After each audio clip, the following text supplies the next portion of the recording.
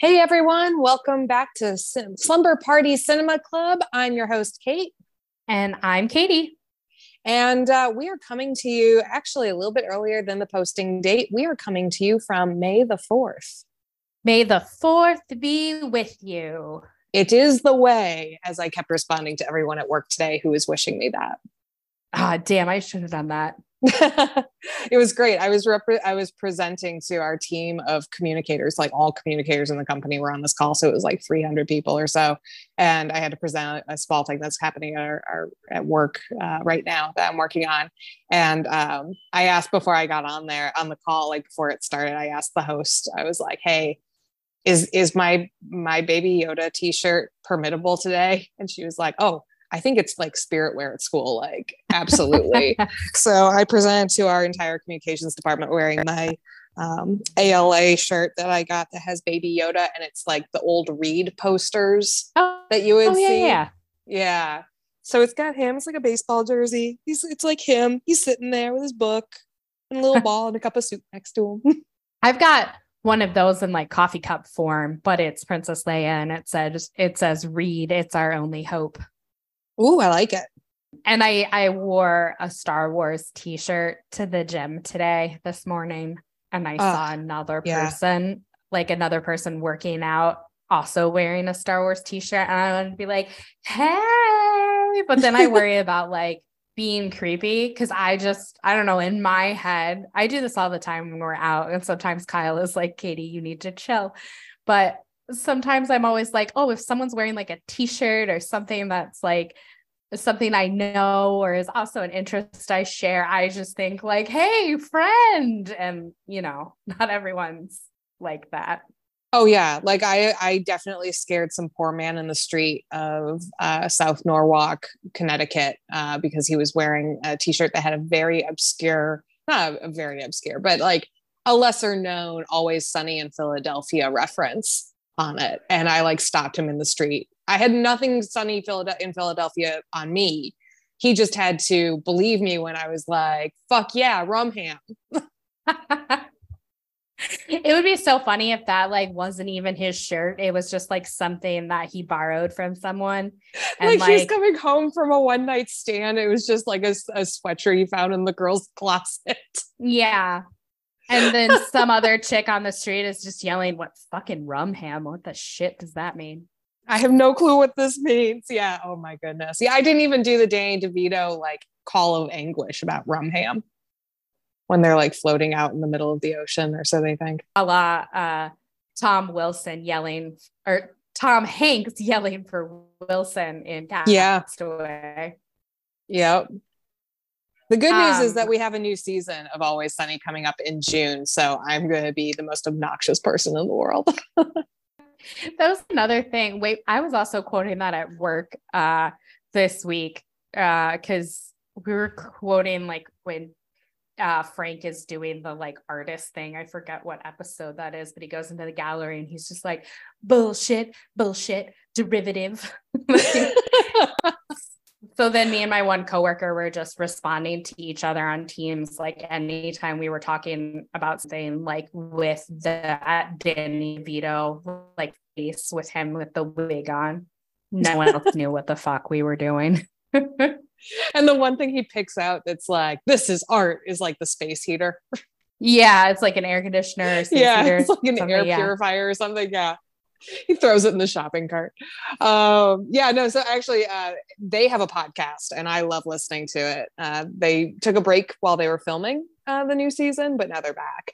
And this past week they were talking about I believe it was the episode where the waitress is getting married to the guy from high school who's just pulling a massive prank on all of the girls that bullied him in high school.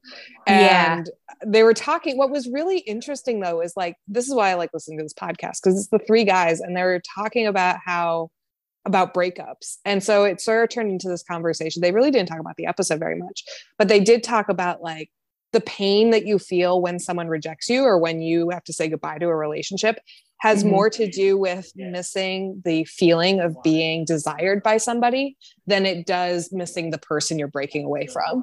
And I don't know, this is like this week's like the 1 year mark of my big breakup last year. And it was just the perfect timing, like to the day anniversary of that breakup. I was listening to that episode. They dropped that episode, and it was just the perfect timing for that sentiment to be given, because it was like, oh yeah, I don't really miss this person. I just miss the sensation and the romance and the feeling of someone else desiring me the way that that person used to.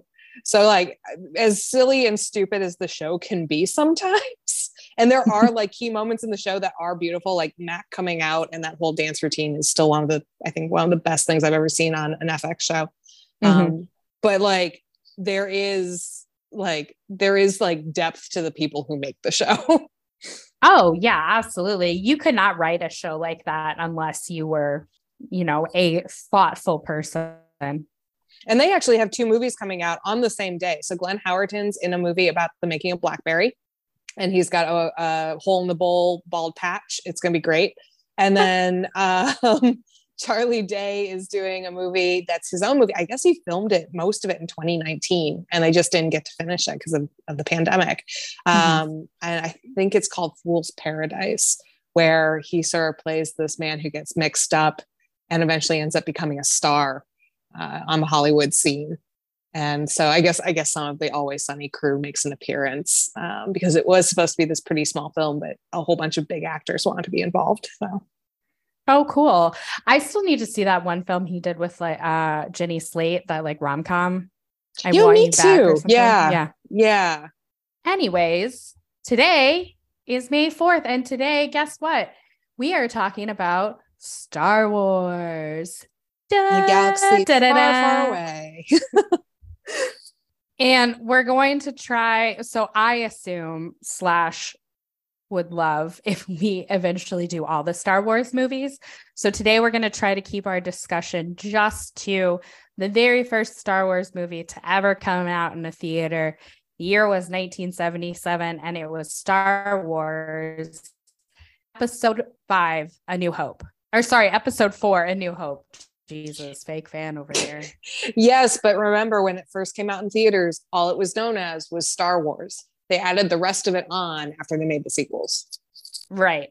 I remember as a kid seeing Star Wars and like knowing that it was, Episode 4, Episode 5, Episode 6. So it's like you're joining the story already in progress. But like I have vague memory as a kid of there being like, oh yeah, that George Lucas has a script like written for 1, 2, and 3, and like maybe he'll make it someday. And then there was like rumors of like a 7, 8, and 9, like, little baby thoughts of whispers of things, but you never knew. But Kate, when did you first get into Star Wars? How did you get into Star Wars? I am a latecomer. I'm a massive latecomer. I think, God, this is going to be really embarrassing, but I think I was like late high school when my mom all of a sudden realized that she had never shown her daughter a Star Wars. And so we used our Netflix DVD mail service rental system to get Star Wars in the mail. But the one she picked out was not A New Hope. So I think we started with like Return of the Jedi or Empire Strikes Back. So you were really joining a story already in progress. So I was really confused. And I remember walking away being like, I don't get what's so fun about this. But now as an adult, having seen all of the movies and having seen them a couple of times in some cases, I get what the hype is about. I am far from a Star Wars like super fan. I would even say I'm far from being a Star Wars fan, because that is one scale that I don't even get on. But I do enjoy them. They are fun. And I'm wearing a Baby Yoda t-shirt right now. Sorry, a Grogu t-shirt. That's the other big tell, right? Oh, whatever. I still say Baby Yoda. It's Baby Yoda. But yeah, I still enjoy the properties. I enjoy the storytelling. I like that The Mandalorian is pretty much a Western serial in a lot of ways. And, I appreciate the storytelling. Yeah. Yeah. I mean, I'm a little bit of a fan. I have, Star Wars. I have Darth Vader tattooed on my body. I was going to say, so you have a Star Wars tattoo. Yeah. I collect things. So I was an early adopter The first time I saw Star Wars was when they started doing the re-releases in theaters. And I think that started 1995 or 96, because they basically did one a year up until episode 1 of the prequels was released, which I want to say was 1998. Oh, that's cool. And I don't recall if I ever had watched Star Wars before that, but I would have been about 8 years old. So, I mean, probably not. Mm-hmm. But yeah, so they re-released all the Star Wars movies in theaters in the 90s. They were with additional scenes, like remastered, yada, yada, yada. And none of those movies played at the movie theater in our small town. We had to drive to random ass theaters like around the state of Florida to find places to see Star Wars movies. Oh, jeez. So it was a fun family quest that we went on. I think we didn't drive far, like maybe an hour away or something for like a different theater. But yeah, I got to see them.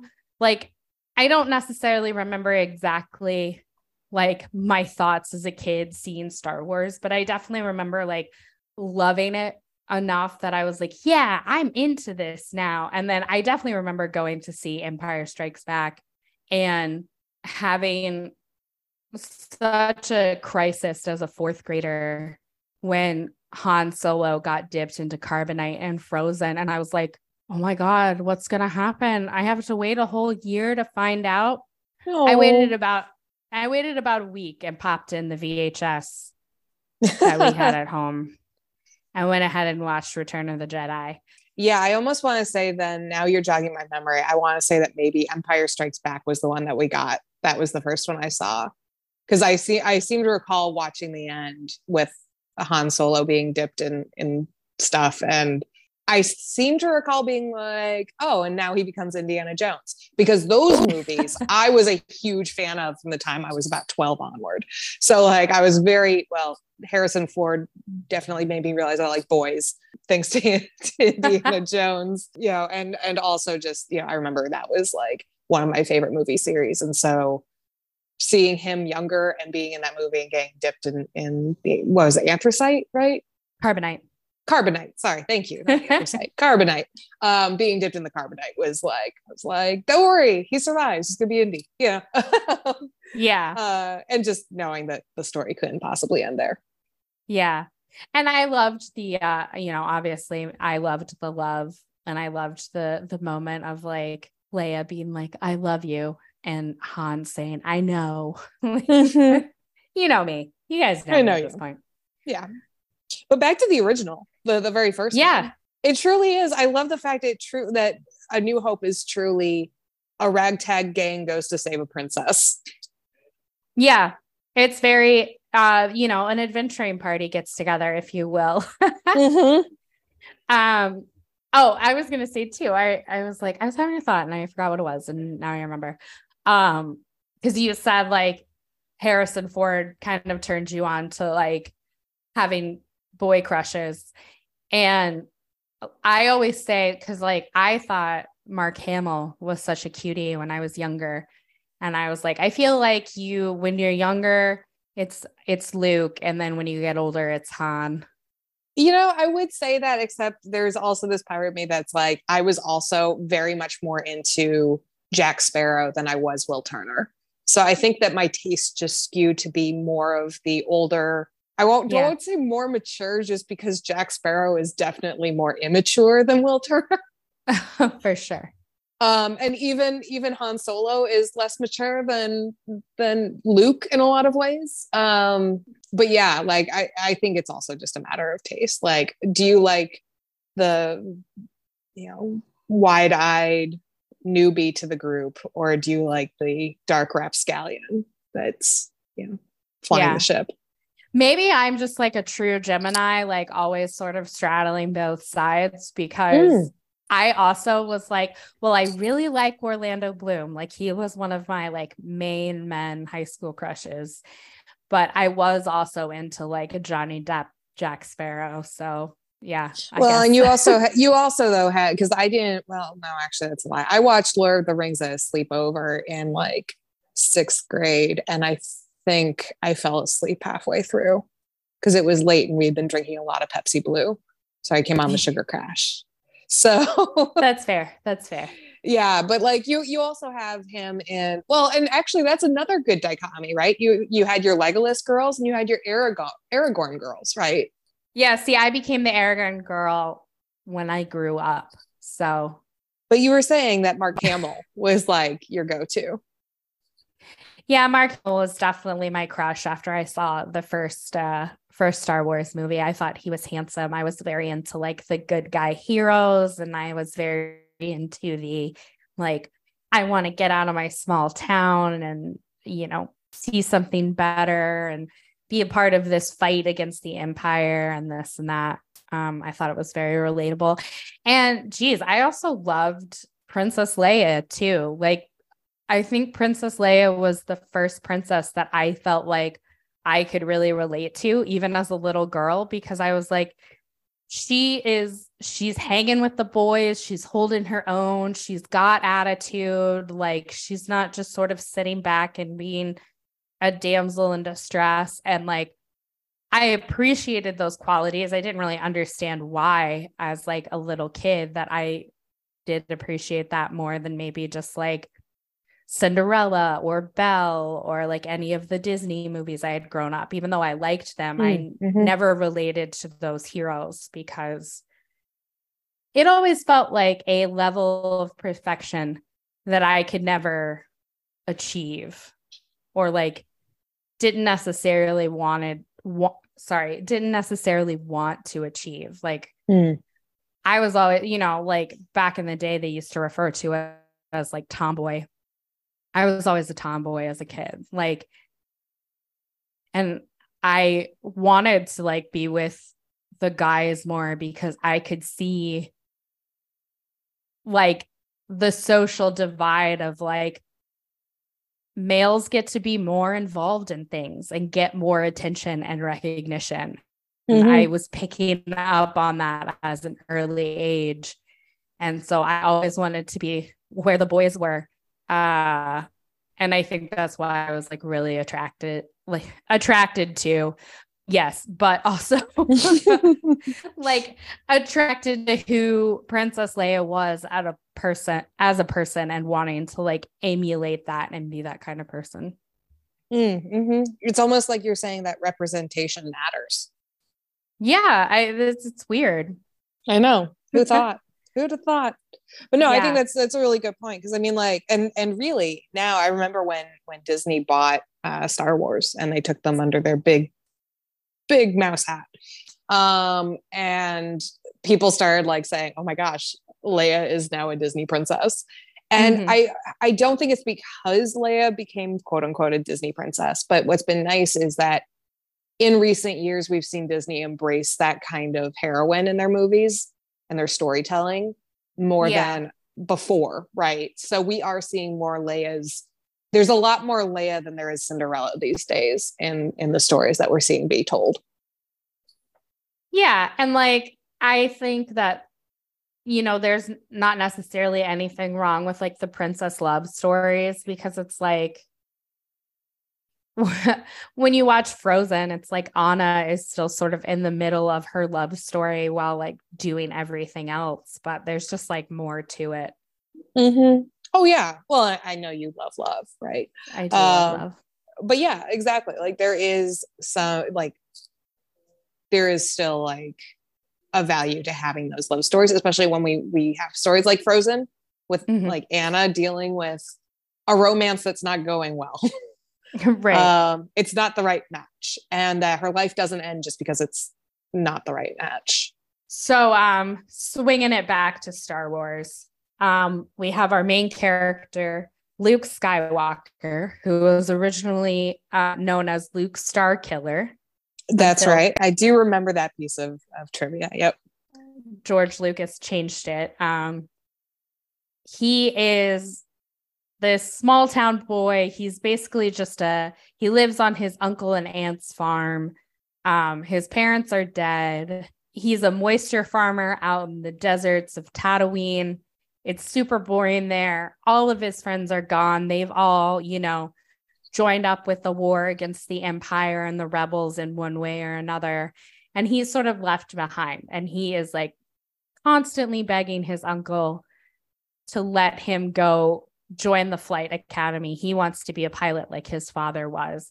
And his uncle's like, no, I need you. I need you as a farmhand. Keeps holding him back. Luke, teenage Luke, he's probably about 18 years old, is understandably frustrated. But we kind of suss out as the story moves along that his uncle and aunt are just trying to protect him from things that he doesn't know about his family's past, but kind of soon start revealing themselves with the arrival of two droids into their lives, C-3PO and R2-D2, played by Anthony Daniels and Kenny Baker, the best married couple, one of the best married couples you ever see in a movie. Mm-hmm. The Statler and Waldorf of sci-fi. Yeah. Yeah, kind of. Yeah. But there are one thing I will stop on. So, the scene where Uncle Owen is buying the droids, is buying C-3PO and R2-D2. He originally purchases C-3PO, but then he purchases a different droid that's standing next to R2 that is R4-D5. And there's a lot of, and then R4-D5 self-destructs. And that's how R2-D2 gets to kind of like slip in, stay with C-3PO, continue his mission on Tatooine, because he's there for a reason. They don't just end up there. C-3PO thinks they do, but R2-D2 is a trusted spy, more or less, and is on a mission to find Obi-Wan Kenobi. But anyways, there are a lot of theories about how R4-D5 self-destructs. And one of the theories that I think is really interesting is that R4-D5 was inhabited by the spirit of a Jedi that knows about R2-D2's mission, or like R2 somehow communicates it to him. So he essentially sacrifices himself so that R2 can continue his mission. Maybe this is my non-fandom showing through, but I didn't realize that Jedis could spiritually inhabit droids. I mean, why the hell not? Yeah, sure. I don't know if it's based on anything, just a theory that I think is really insane. I personally, it's not anything that's necessarily in canon or scripts, or I don't even necessarily think it comes from any of the novelizations. But I think it's an interesting theory. I personally just think that it was maybe like a stroke of luck.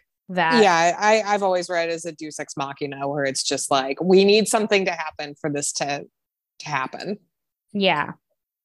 So R2 and C-3PO end up in the possession of Luke, and while Luke is sort of cleaning them up, getting them ready to basically be additional farmhands on this moisture farm, he stumbles across a secret message from Princess Leia, and it has that famous line that we all know, "Help me, Obi-Wan Kenobi, you're my only hope." And, this is the first time we see Luke definitely creeping on the sister, even though he doesn't know that that's his twin yet. Right. Yeah. My favorite is later on in the movies when it becomes clear and Han Solo Harrison Ford has this look on his face, he remembers. Yeah. Originally, and this always bothers me as a writer, because I always like to think that if you're planning, a multi-movie story or whatever, you should sort of have a broad strokes outline of large plot points, secret plot twists, this and that. When fucking Lost ended, I didn't even watch that show, and I will never watch that show, because they admitted at the end of it, they were like, yeah, we didn't know what the island was the entire time. We just sort of figured it out as we went along. And like, again, all for letting things happen organically, like as you write, but like knowing what like sort of the main setting, main plot device of your fucking story is, like, come on. You would think, right? I mean, especially like same thing sort of goes. They had 5 books to work for Game of Thrones, but then when you find out that the showrunners that were doing Game of Thrones had 0 experience running a television show before then, and by the end we're just like, well, we got to finish this thing up. The money's going to run out. Like, yeah, exactly. Like, go in with a plan. There are books about this. I'm reading one right now called Story Genius. But yeah, so my point in all that was to say that like in this original script, they had like George Lucas had not necessarily planned for Luke and Leia to be siblings, let alone twins. And also, just to take it one step further, there was no plan that Darth Vader was going to be their father, or like Luke's father, which you kind of like can tell because there's like a little bit of retcon in this movie when Obi-Wan and Luke are chatting. Obi-Wan says like, Vader betrayed and murdered your father. And it's like definitely at that point you can tell that those were supposed to be like 2 different people. Yeah. And then like later on, he's sort of like, well, I meant it metaphorically, you know, like, all right. But I will say an interesting thing about this. I was reading a recent article that came out that was about the Star Wars sequel that never happened. Ooh. You mean apart from like the 7 other movies we got? Yeah. More than that. Was it 10 now? I think we're up to 11 movies. So we have 9 in the Skywalker saga. We have Han Solo and Rogue One. Don't forget Rogue One. That's my favorite. I was gonna say that's the best Star Wars in my opinion. So yeah, no. So basically the plan was like nobody ever expected this movie to be a success. Like even George Lucas was kind of like, I don't know if this is going to do well. He was actually so like pessimistic about the whole thing that he didn't even go to the premiere. Him and Steve Spielberg fucked off to Hawaii and went on vacation. And that's actually when they came up with Indiana Jones. Well, thank God for that. Yeah, so not too bad of a thing. But anyways, so the plan was, okay, the movie is probably going to bomb. But George Lucas is like, I will probably have just enough money for a sequel to like close out the story and, you know, be pretty low budget. So there was a novelization written of like what the movie was going to be by an author called Alan Dean Foster. And it was called Splinter of the Mind's Eye. In part of the story in Splinter of the Mind's Eye was originally Darth Vader was going to be, instead of Luke's father, was going to be Luke's older brother who killed their father. Okay. Which I think is interesting because like we do actually sort of see that happen with Kylo Ren and Han Solo in like the sequel trilogy. But yeah, there's a lot of different plot aspects that sort of like from Splinter of the Mind's Eye that sort of like pop up. Well, and did that author continue working on stuff for them? Like, I know there's a whole bunch of Star Wars books. So did he go on to write any of those or anything? I don't know if he ever wrote any others. And then there's like the whole thing with like Star Wars novels. Like there's a whole bunch of novels that came out that now are just like essentially fan fiction. They're not canon anymore because of like the sequel trilogy that came out. I'm not sure if he worked on anything else, but he definitely said like in the interview, and I'll post it online so everybody can kind of read it. I got a kick out of it. He says he enjoys like seeing things from the novel still being used. Yeah. But like some of the stuff was like there was maybe going to be more of a love triangle with Princess Leia and Mark Hamill. Sorry, Princess Leia and Luke and Han. But then he was also told that like he had to write out Han Solo and Chewbacca because Harrison Ford had not yet signed on to do another movie. Forgetting, am I remembering this correctly? But like, I seem to recall that Harrison Ford was like not exactly like thrilled to be doing the project. Yeah, he kind of, I feel like I remember that too. Like he wanted to be killed off. I mean, he eventually got his wish. Yeah, it just took a couple of decades. Yeah, I was still really surprised when he comes back in for that little spot in Rise of Skywalker. Yeah, because I mean, like he's got some like good stuff in that movie. In fact, I think he was my favorite part of. Well, yeah, because wait, he dies in Force Awakens, right? Yeah. Yeah.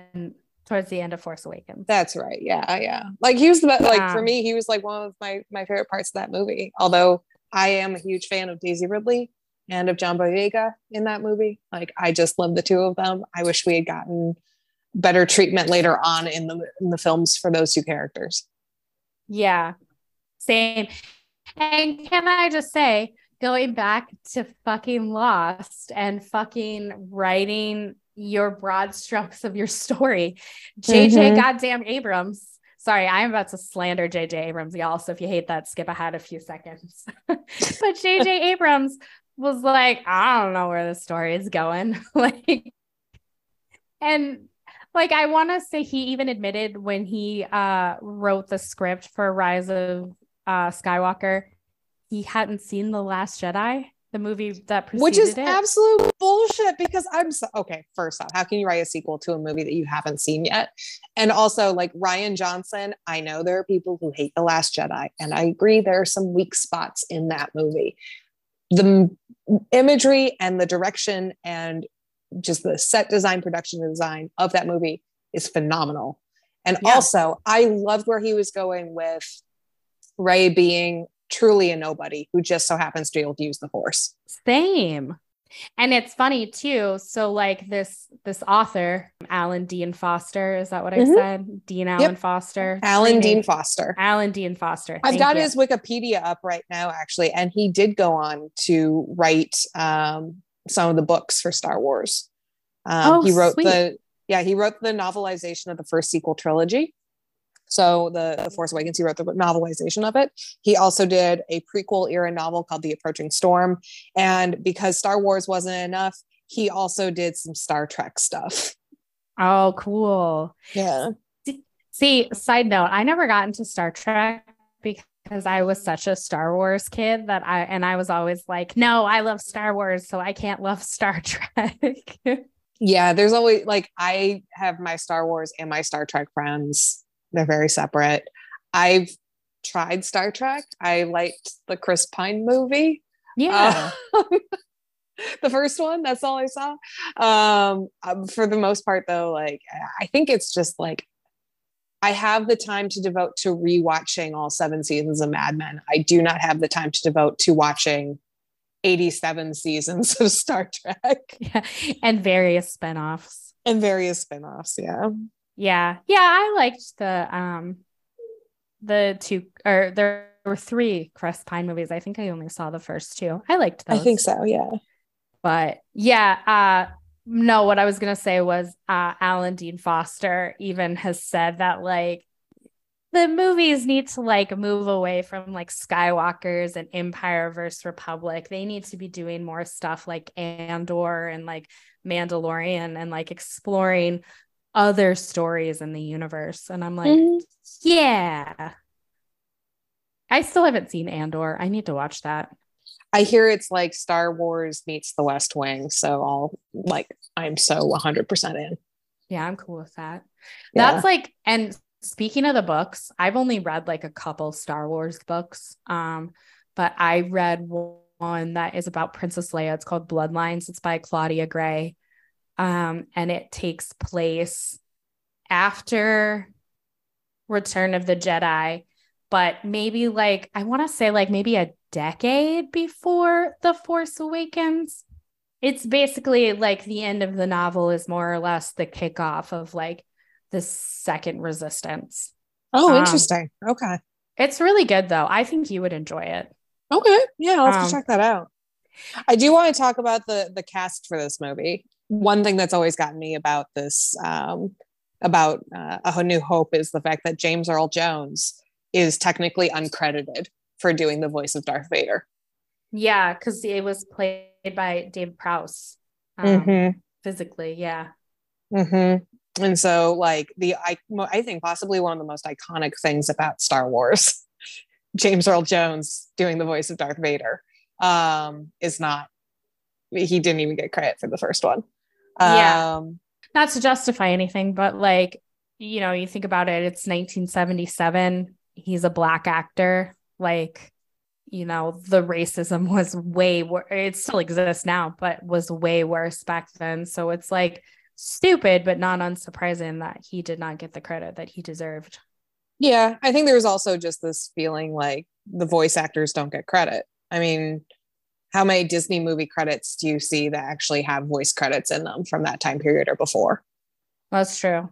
Yeah. But I mean, obviously, yes, 100%. The only Black person involved in the cast of Star Wars is just doing a voice. Yeah. That's why it was so important to have people like John Boyega who show up for the sequels and Samuel L. Jackson for the prequels. Yeah. Yeah. There aren't any Black people visibly in the first 3 Star Wars movies. No, plenty of people of other colors, though. Yeah. Like literally. Who are potentially played by people of color, but their skin is covered. So who knows? But yeah, so the cast, I mean, like, but you also get people like Alec Guinness, who is, you know, at that time was known for doing things like The Bridge Over the River Kwai. He's in one of my favorite movies, Murder by Death, playing the blind butler. He was an actor. Yeah. Yeah. And so doing Star Wars, I seem to recall he also was like, this is a bit of a joke. But you know, just how he came in for that. And then I love Peter Cushing. I know usually like we'll probably have to talk to a great extent about I know we've already talked a little bit about the Universal horror movies and stuff. Peter Cushing was like classic horror, right? He did like The Curse of Frankenstein.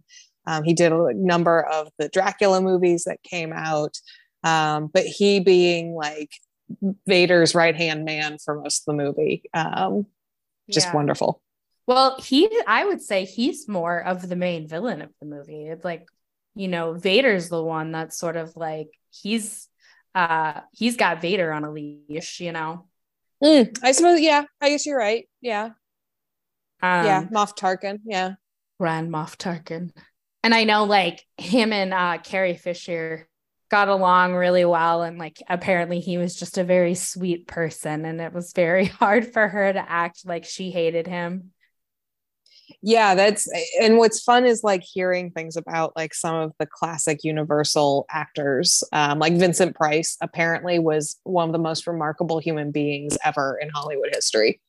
Yeah, I've heard that too. I've read that too. Oh my God, my brain just had like a weird intrusive thought, but I was thinking about the scene with like Grand Moff Tarkin and Princess Leia when like they first sort of meet and she says, I thought I recognized your foul stench when I was brought on board. And I just remember like through that whole scene, and I think the entire time she's like a captive of the Empire, she has perfect fucking lip gloss. Yeah. Yeah, and she wasn't aware to wear a bra in space either. Yeah. What was that quote that like Carrie Fisher said that like everyone was quoting when she passed away? Yeah. Well, so the backstory for this, of course, is George Lucas told her that she couldn't wear a bra under her costume. because the elastic would technically strangle her in space, right? Yeah. And so when she passed away, there was a story that came out from Wishful Drinking, which was it was a one woman show that she later adapted into a book. And I believe, let me find it. I have it. Okay, here's the quote. What happens is you go to space, you become weightless. So far, so good, right? But then your body expands, but your bra doesn't. So you get strangled by your own bra. Now, I think that would make for a fantastic obit. So I tell my younger friends that no matter how I go, I want reported that I drowned in moonlight, strangled by my own bra. Iconic. Now, just for the record, when I did zero gravity training, I was wearing a sports bra and I was fine. Good to know. Good to know for any potential future space travel for us and our listeners. Yes. Yeah.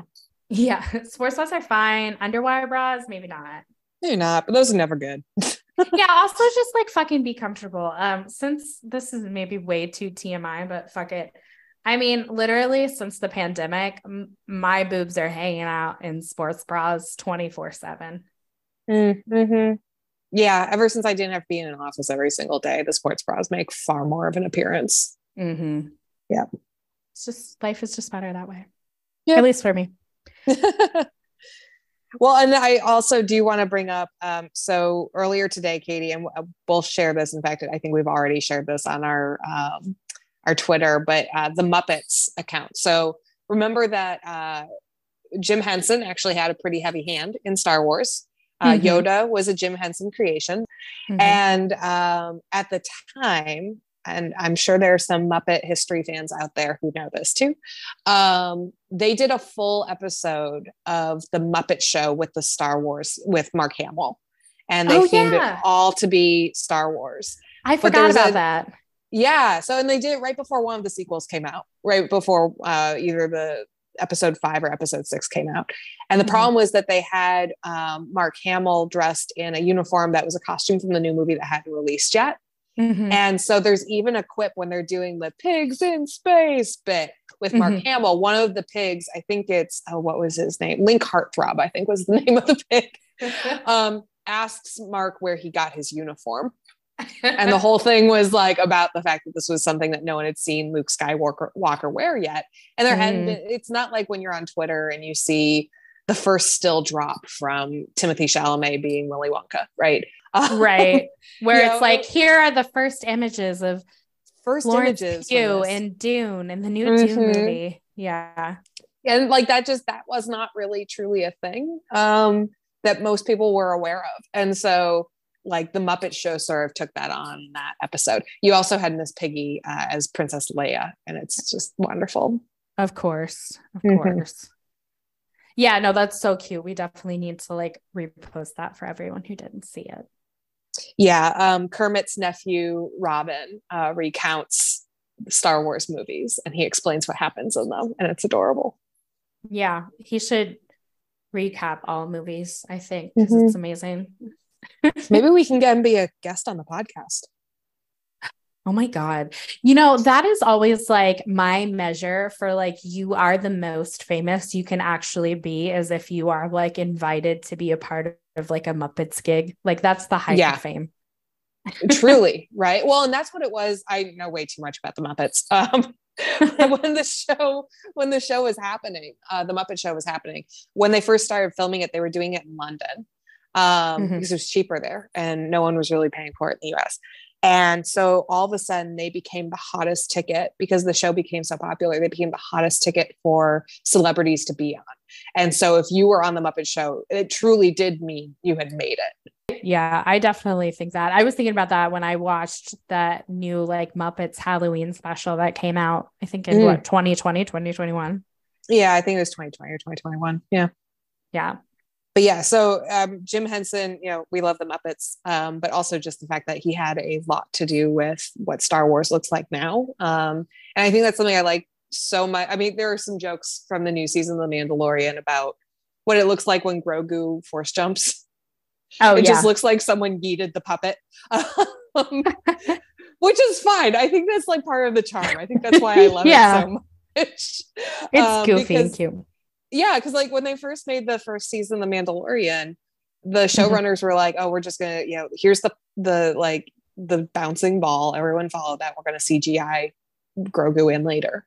But someone had developed a puppet, and I guess it was Werner Herzog. I would like to seize a baby, who had possibly an even cooler, literally and figuratively, line of pretty much looking at them say, "You are cowards."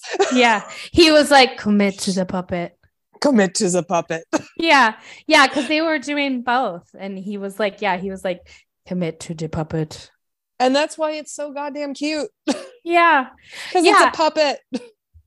And like going back to that, like this movie and the original trilogy, it was like a pioneer of practical effects, like using miniatures, using matte paintings. It's amazing. And that was like definitely one of the like disappointing things about like the prequel series is like you get to like all that CGI, and like CGI then even was in like such an experimental phase. Like movies were really kind of relying on it way too much as like a new technology. It's something that like hasn't held up over time. I would say kind of some of the only CGI using movies that you can kind of go back and watch and they still look pretty decent are like Weta Workshop movies, like Lord of the Rings and stuff. But it looks so dated now. And like the movies, the original trilogy are a little bit timeless because of all those like practical effects and stuff. Well, and I think we've talked about this on the pod too. I mean, the prequels happened at a time where it became cheaper to do things CGI, but CGI still wasn't good. Exactly. And so it was in that like dead zone space where they just hadn't gotten there. And I think it's interesting that we're starting to, I don't know if I want to say we're getting lazy with CGI, but we're starting to use it so much that it's going back to looking ridiculously fake. And I'm thinking about like some of the stills we see from the Marvel movies these days, which I'm seeing Guardians on Saturday, so next time we pod, I'm sure we'll talk about Guardians 3, but like you see like what used to be just so freaking cool in the Marvel movies has started just become trite, and it's getting tired. And I think that's like why certain things, like especially the TV series that we see, Loki is one of the ones I can think of the most, is that they have these phenomenal set pieces that are quite clearly real, as opposed to the actors in a green screen room where they painted in later.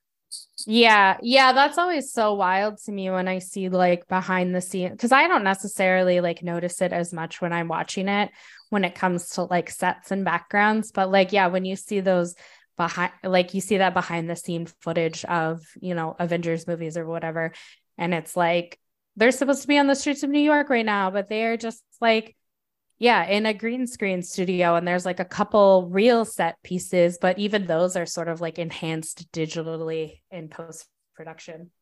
Yeah, it's like Tommy Wiseau, when he made The Room, was predicting the future in that he had everyone doing green screen to simulate the rooftop in San Francisco, even though they were technically in a warehouse in San Francisco. What's that new movie he has coming out, like Great Big Shark or something? Yeah. Have you seen the trailer for it? I have not watched the trailer yet. I need to, though. You should. It's a good laugh. Yeah. I feel like I'll probably end up watching that movie at some point. Oh yeah. That'll be a night. We'll have to do a special episode of The Room and that. I'm an ironic fan of The Room. I've been to like the midnight screenings at the Music Box. And like I saw The Disaster Artist and I read the book. Yep, I've got the book on my shelf right over there right now. Yep. Yeah, it's interesting, but back to Star Wars. Oh, one of the other cool things that like I wanted to bring up of things that I've read. We all know that Mark Hamill is a national treasure. And I want to say this story kind of popped up around Star Wars Day, maybe last year, and it, makes its rounds. but people were questioning, is Luke Skywalker gay? And I mean, based on his reactions to his sister, I would say that like maybe he's bi or pan. I would assume that maybe everyone in well, I guess it's not the future, but in like galaxies far, far away are probably like pansexual or something. But anyways, but Mark Hamill's sort of answer to this was because he said he had like fans talking to him or like would write him and say like share stories of being worried about like coming out, but then seeing the character of Luke and wondering if Luke is gay and all this. And Mark Hamill's answer to that was kind of just like, if you think he is, then he is. Oh, like, I remember that now. It's just, that's how you do it. Yeah. Perfect answer. Like, that's for you. If you think he's gay, yep, you're right. And I think that's like so nice and encouraging. And, you know, obviously there's idiots out there that would be like, nah, blah, blah, blah. But well, they're the same people that had an issue with a black stormtrooper. Yeah. Yeah. Whatever. Fuck right off. I always laugh because my mom will say like, oh, Mark Hamill didn't really make it, did he? She likes to use the word make it, quote, quote, for like someone got really famous. And my mom doesn't realize that like Mark Hamill became an incredibly prolific voice actor. Like that's just out of her scope. Like, yeah. But I would say even without the voice acting, I think Mark Hamill, similar to people like Rupert Grint and Emma Watson to some extent, I would say that they didn't need other projects to assume a level of fame that so few people attain. Yeah, for sure.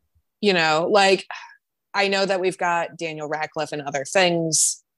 Congratulations to D-Rad being a new dad.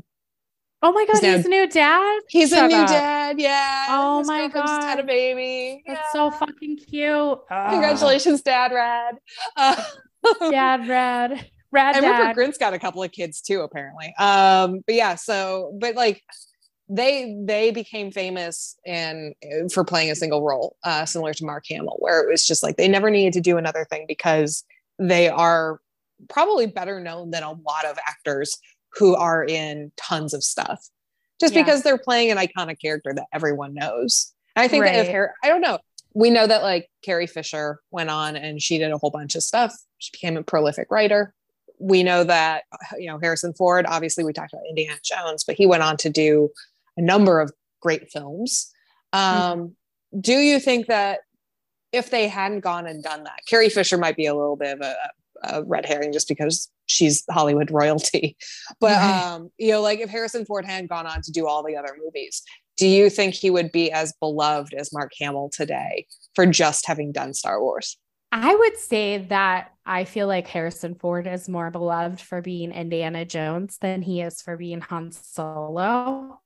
Okay. Yeah. I would also say that like, if you're looking at it from the like my mom perspective, like Harrison Ford would be the one that had the most success because he did like the most movies and stuff afterwards. Like Carrie Fisher was in some movies, but largely she was just like writing and doing like other sort of Hollywood related projects. Even though she's incredibly successful in her own right, she wasn't sort of that like in front of camera success that Harrison Ford was. But yeah, I feel like his kind of like, even though like Han Solo is an important and iconic role, I feel like Indiana Jones was more of his kind of, that's who he is. That's why people love him. And he's just like everyone's favorite curmudgeon. Have you watched Shrinking yet? No, I haven't. Okay. We'll have to talk about Shrinking if you start watching it. Because when you say beloved curmudgeon, absolutely 100%. Just Shrinking alone is Harrison Ford at his most beloved curmudgeon. Well, I just think about like when he goes to like fan events and stuff for Star Wars and people will ask him like really complicated off questions about Han Solo and he'll just be like, I don't know, I don't care. I think one of my favorite moments, because he's not a great late night guest, and that's pretty well known. Huh. One of my favorites was, I think it was on Conan. He was on Conan O'Brien's show, and Chewie was in the audience. Chewbacca was in the audience and started heckling him from the audience. I know what you're talking about. Yeah. Yeah, and they started having an argument. And at one point, Harrison Ford yells, "She was my wife." Yeah. I remember that. Yeah. Yep. So he can play along when he wants to. Yeah, for sure. Yeah, I always think it's so funny when like fans want to get like really deep, like, what do you think Han meant when he said this thing? And like, blah, blah, blah. He's like, I don't care. It was written on the script, so I said it. Yeah. Yep. He was probably doing a shit ton of cocaine, you know. Did he do cocaine? I thought, well, we know Carrie Fisher was. Oh, she wrote a bunch of books. Yeah, no, I know. But the one about that was like largely about her working on A New Hope and like having the affair with Harrison Ford. Right. When she was probably too young to be involved in a relationship with him. Yeah. The Princess Diarist. That's what it was. That's called. Right. Yeah. Yeah. I always like when I read that book, I remember thinking like, oh my God, she's like, because it's basically like a journal. It's her journal of like her time being on that movie and stuff. And I'm like, she's fucking in Star Wars and all she can do is write about this cute guy that she likes. And like, it's funny because obviously she didn't know she was in one of the greatest movies of all time. But I was like, it's also so freaking relatable to like be that age. She was like, you know, at 18, 19, something like that. Do you think that maybe, I like that, let's go back to what you said about like, they didn't know they were making this masterpiece. I wouldn't even say masterpiece, just this juggernaut that would take over American pop culture for the next several decades. They didn't know. Do you think that's part of the charm of A New Hope? I think so. Like, because you can tell, like, you know, from like the way everything looks, the practical effects, like love was put into that movie and like art. Like people were doing this because they liked what they were doing, not because they were there to make like, you know, buku bucks. And I always hear that like with a lot of movies that end up being like huge box office successes that are, you know, beloved films. Like if you ever watch, I know we bring up the show, Movies That Made Us all the time. I feel like every movie I see on that show, the people on it are always like, we thought this was gonna bomb. We thought it was so bad. It'd be so terrible. Like I remember too, like reading stories that they just like went into like the back of the theater, the three, you know, Mark Hamill, Harrison Ford, and Carrie Fisher, like just went into a movie one day and went into the back of the theater and like we're watching people watch it, not expecting anyone to be enjoying it. Or like expecting people to see people get up and walk out of the theater. Yeah, not so much. Certainly had a different love, I think, back in the day, because obviously, you know, until about 10 years ago, like nerd culture was like not cool. Right. Yeah. Yeah. I'm thinking like Freaks and Geeks, right? Which is obviously more modern and they poke fun and they exaggerate a little bit. But yeah, like at that time period, being into Star Wars was not cool. Yeah. Like being a nerd was not cool. And now it's part of the zeitgeist. Yeah. And just like, and such a big part of my life, you know, like we said at the beginning, I have it tattooed on me. I've been collecting Star Wars toys and memorabilia for years and years. Like, I just love it so much. And I have so many good memories of the movie and its ties into my life. Yeah. Well, and that's something to take with to our own art, right? Like sometimes it's worth taking the risk and just doing what you want to do and seeing how people react. And sometimes they'll love it. Like they love Star Wars. Exactly. Yeah. And maybe also plan ahead a little bit more, you know? Yeah. Yeah, that way you don't have the two main characters, their siblings, kissing each other in the first movie. So we are going to talk about the other Star Wars movies, not next week, but definitely throughout the rest of, in the near future. So stay tuned. If you've got thoughts on how we did this episode, let us know. Our Twitter and our Instagram handles are the same, at SP Cinema Club. You can find us there. We'll be posting stuff from this episode, different Star Wars things that we love. Katie posted a really cute picture from May the 4th on the Instagram for you to check out. But yeah, plenty of ways to connect with us. We will be back next week for another episode. What that episode will be on, we're not sure yet. Yeah. It's just a total surprise. We're making it up as we go along. Yeah, that's what's fun about this. See, because we're doing what we love, we're not planning on making any money off of it. Exactly. So I guess I'm not really following my own advice of planning ahead, huh? Gotta work on it, I guess. But thank you all for coming. Remember to invite your friends, and we love you. Bye.